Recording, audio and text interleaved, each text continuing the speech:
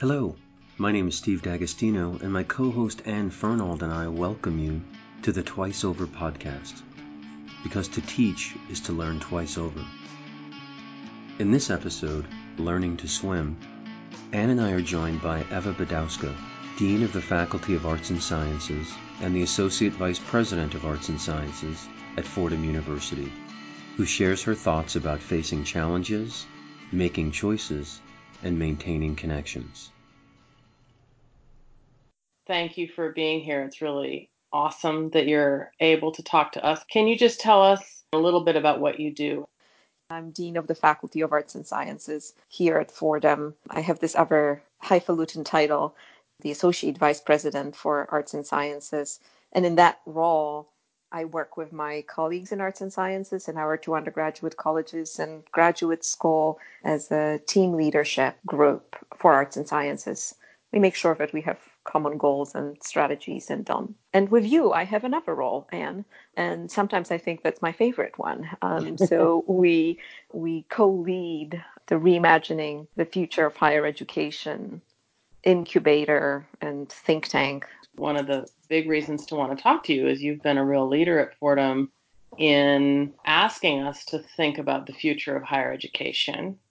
And now with this catastrophe, it feels like the future is here in a way that we wouldn't have welcomed. So I'm wondering if you could reflect a little bit on how your thinking about reimagining higher education has shifted in the past month.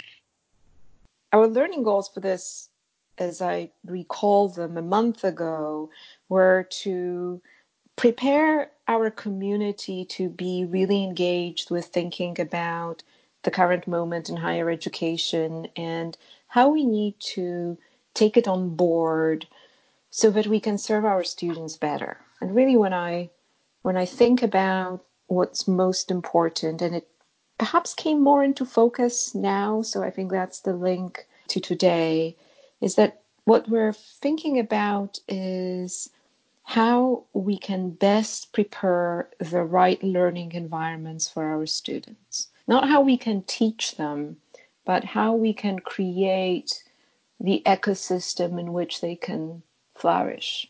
Assuming that that ecosystem has just changed and changed because of who they are and what the world is like. And Kathy Davidson's phrase, the world in flux, seems so prescient to me, especially right now. And so that's the broad goal. And we built this syllabus around Kathy Davidson's, the New Education book, with the hope of creating partnerships across institutional sides so that we can be thinking about higher education, the Fordham context, and where we need to take it. And I remember that when we first met, sometime early in this semester, I was standing in front of the room gesticulating wildly about how the glacial pace of change in higher education. And now the joke seems a little cruel or maybe not so much cruel as inappropriate, because what we're living through is not a hoax and it's not a thought experiment. And so I think that what has happened is that the pace has accelerated, but it has accelerated in an absolutely kind of rapid onset fashion, not in an intentional fashion. And that changes everything. It feels like a cataclysm rather than mindful change. I'm listening and I'm thinking about that phrase you used that was about this change that's acceleration without intention. So I grew up in Seattle and went to the same high school as the great martial arts movie star Bruce Lee. I've gotten kind of interested in Bruce Lee. And one of the things Bruce Lee says about facing a really dangerous opponent is that you have to be like water, right? So you move with the water. When you're in a crisis, you surf it, right? You have to surf it. You can't fight it. You're not going to beat the tidal wave, right? We're not going to beat the coronavirus, but we have to survive it. And we survive it in some way by surfing it with some kind of intention. And so I'm wondering what for you is emerging as the ideas from the think tank that you want to inhabit more completely? First of all, it's a brilliant analogy, surfing through water and the need to swim and surf. And I've been truly just in awe of our faculty, because I would guess 99% of our faculty have not swam these particular waters before, have not taught online, had no intention of teaching online, maybe even had reservations about teaching online, and they're swimming beautifully. So what emerges is odd and really surprising, and maybe not exactly an answer to your question. But I feel, and I think you've been talking about it too, a need to figure out how we connect and engage not in person. And so, oddly, the words that stand out are engagement, connection, community, meaning, humanity, all of these things that actually don't talk about technology at all. The guiding question has become, how do we keep all that? It's a really sudden realization that this is what matters. And what matters is for students to learn. And you can't have learning, I believe, without genuine, profound engagement, without connection and exchange of ideas, without a sense of community with other learners, without a sense that what we're doing is meaningful. And so I think that's what shifted.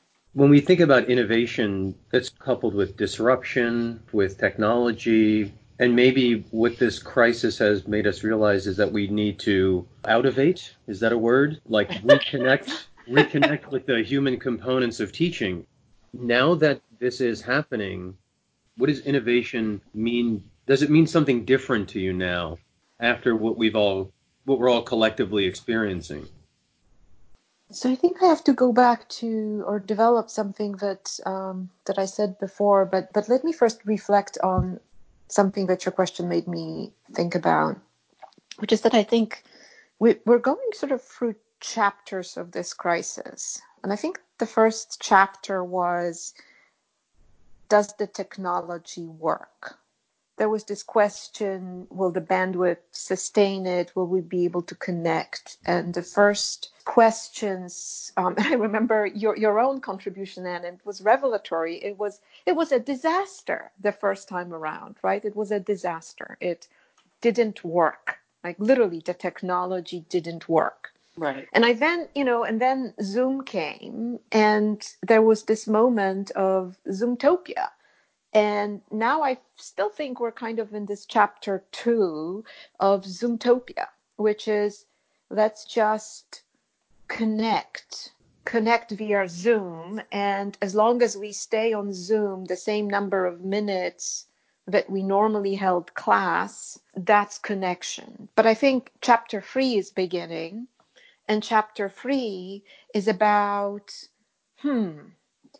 is this connection? I started thinking about it in terms of, and this was completely serendipitous. A couple of days ago, new guidance came out from the Department of Education on this standard that they have for what they call distance learning, which is not a phrase I love. And so they have the definition of distance learning, and it's learning via these remote means, amongst others, Wi-Fi and satellite and even microwave. I don't know how you teach a class for microwave, but not a physicist. But then they start talking about what they consider to be good distance education. And they have a standard. And the standard talks about this phrase that's often abbreviated RSI, which is called regular and substantive interaction. And I really love this phrase. And they emphasize regular and substantive interaction, not communication, not sending microwaves in one direction, but interaction. Something has to go and come back. And it has to be regular and it has to be substantive. And it doesn't say synchronous. It could be asynchronous. And so I am predicting that chapter 3 will be about how we continue to have regular and substantive interaction back and forth in ways that are not quite so Zoom topic. What I am thinking about is that fundamental innovation here, well, first of all, the shift to interaction, but the fundamental innovation is going to be about something really old, and that's about the credit hour, because it's this old chestnut of time and seat, and now it's time on Zoom, and the realization that time on Zoom does not equal learning. And that, if you spend 75 minutes on Zoom, it doesn't mean that you've had substantive, regular interaction, right? And that, Right. in fact, maybe in this new universe, interaction is different, that it takes multivalent, multi-layered types of interaction, and some of them an asynchronous types of interaction that create altogether, but via different means, the same kind of community and connection and engagement that you might have created in a 75-minute class, that Zoom does really not replicate or stand in just because it has the same number of minutes. So that's an innovation, because it really does unravel the idea of a credit hour. I think that's really, I want to just pin that or mark that, because I think that idea of the credit hours is so fascinating. And one of the things that, to the side of that, that I've been really noticing that I'm grieving this week is that my life doesn't have any texture. And I think it's about the two-dimensionality of the constant screen interaction, but it's also the lack of, like, what I loved about the rhythm of the life that I built for myself in this job was every day had a long commute in which I was around a whole bunch of strangers on a train listening to my podcast. That was great, right? That was an interesting part of the day. And then I had another part of my day where I was with colleagues in meetings and teaching. And, sometimes those meetings don't go well and sometimes they're great, but I love my colleagues. I love my students, right? And there was that part of it. And then there was the alone in my office part of my day. And then there's the back with my family part of my day. And now I'm in this one room of my house all day long, and there's like no texture to it, and I feel myself getting stale. I want to go back for a moment to the question that I never fully answered, which is how my concept of innovation has changed. And I will continue to percolate on this question because I think it's a great one. And I'm not ready, but I want to think aloud. And I think I started in that direction by saying that I used to think it's a technical problem.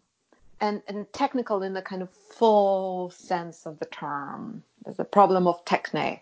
And now it seems that it's a problem of meaning making and not so much a problem of techne. Techne is going to follow. It's going to be found through those connections that we're building. It seems in some sense so patently obvious that the problems will require some technical solutions, but they're not the center of the puzzle anymore. And so now innovation seems to me about how the technical puzzle arranges itself around what matters. And it's an obvious thing, except the shades have changed because the feeling of loss at the center is so profound. And I really want to thank Anne for the word grief, because I've been thinking about grief a lot. And you and I have been talking about grieving the assumptive world. And I think part of our assumptive world in academia is that engagement is to be taken for granted, and that interaction is to be taken for granted, and that the real problems are elsewhere. And I think now the real problem is interaction, deep, profound interaction.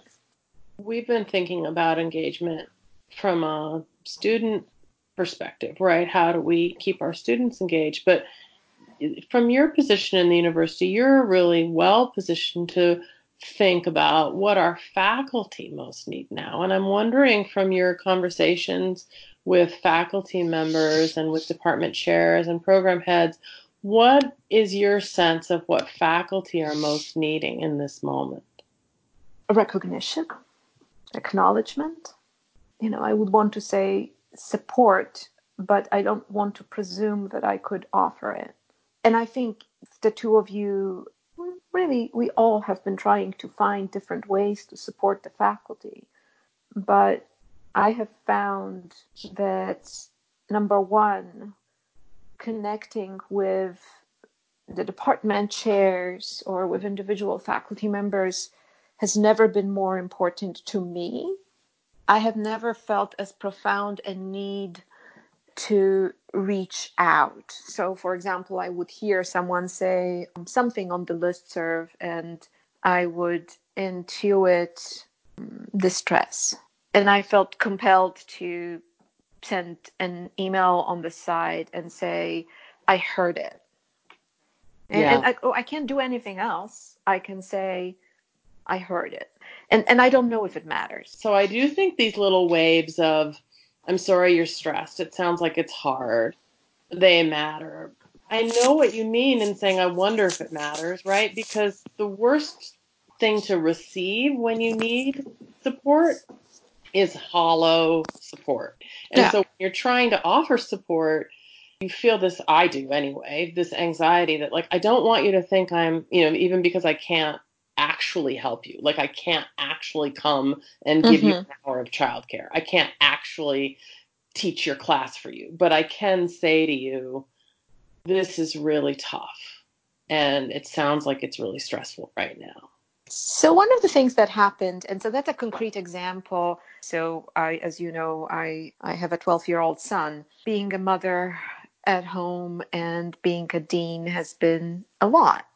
So Indeed. I've been thinking a lot about colleagues who have small children, and I've felt the most distress coming from those colleagues. And so I reached out to a number of faculty members who have small children, and we started exchanging emails.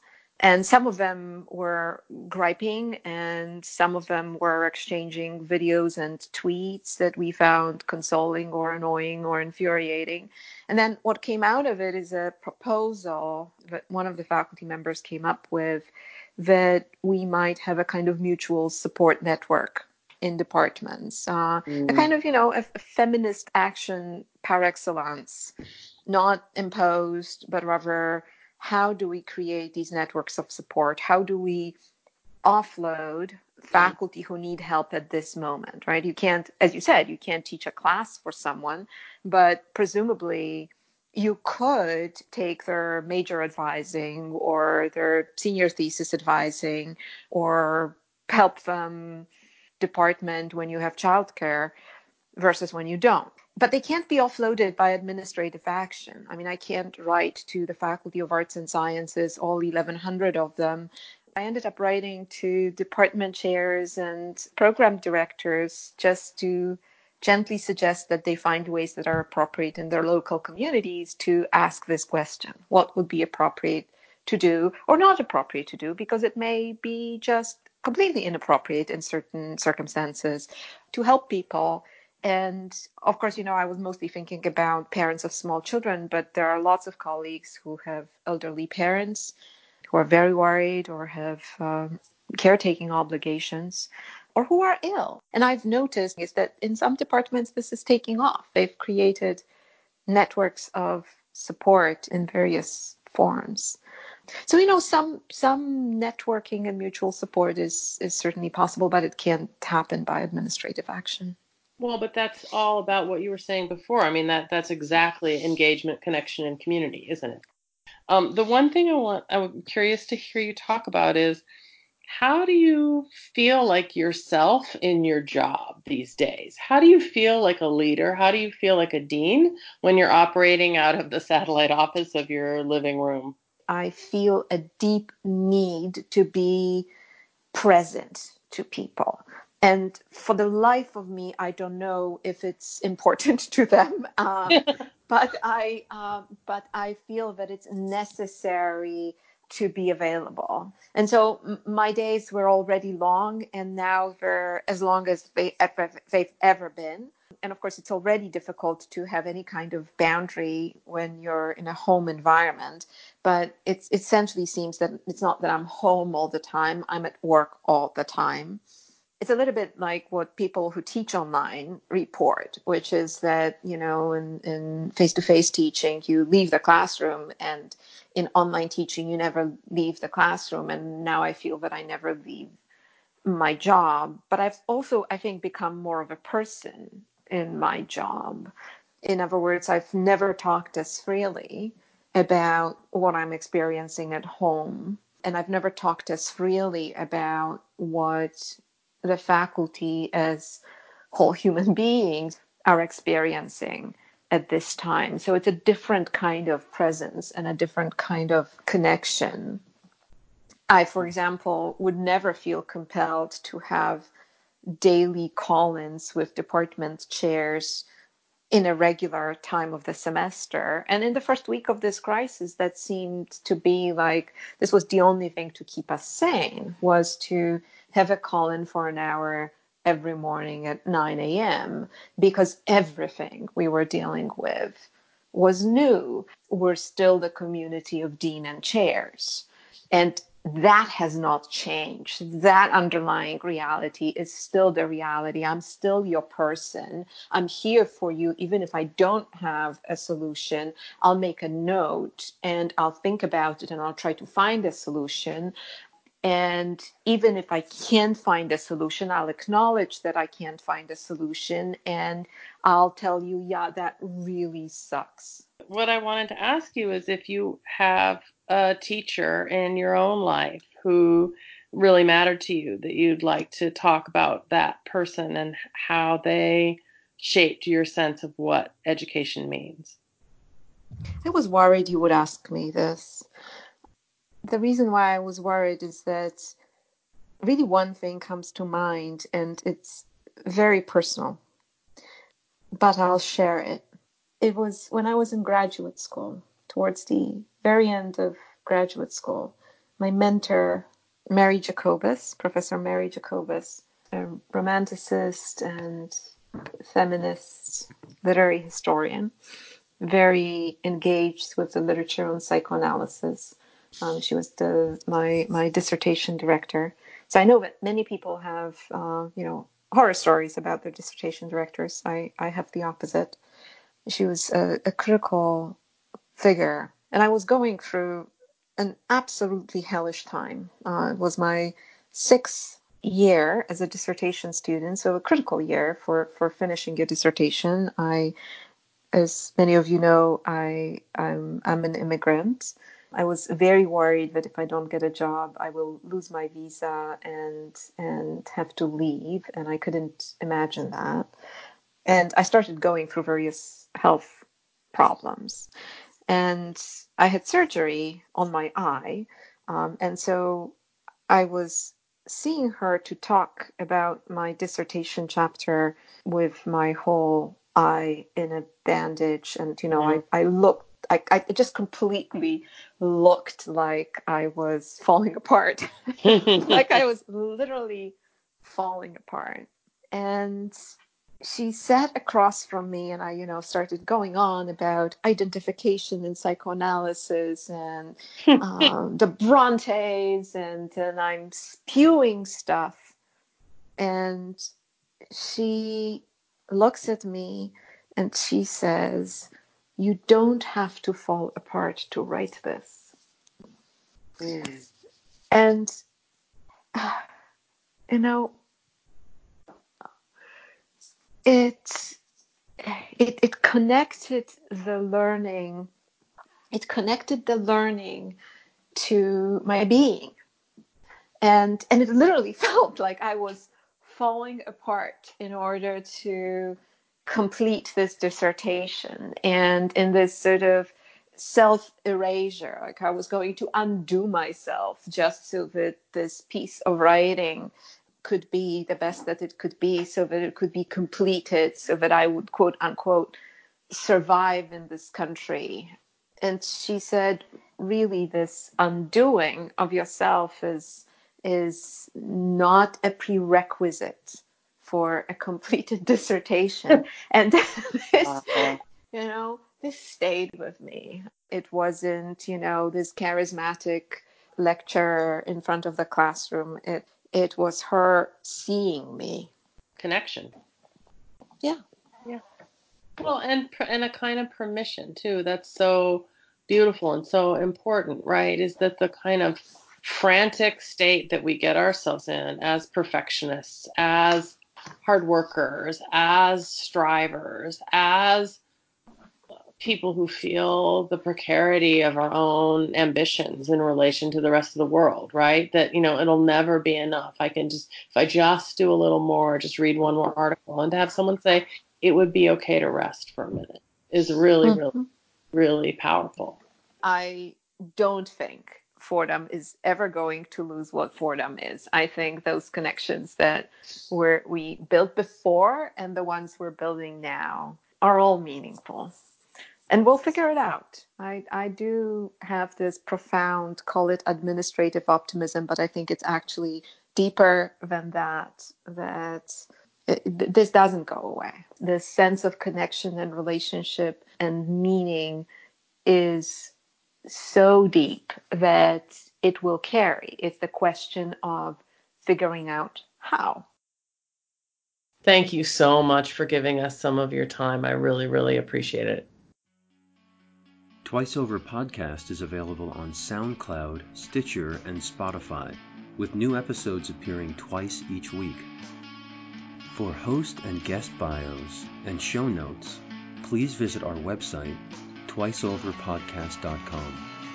You can follow us on Twitter at twiceover1 or email us at twiceoverpodcast@gmail.com. Thanks so much for listening.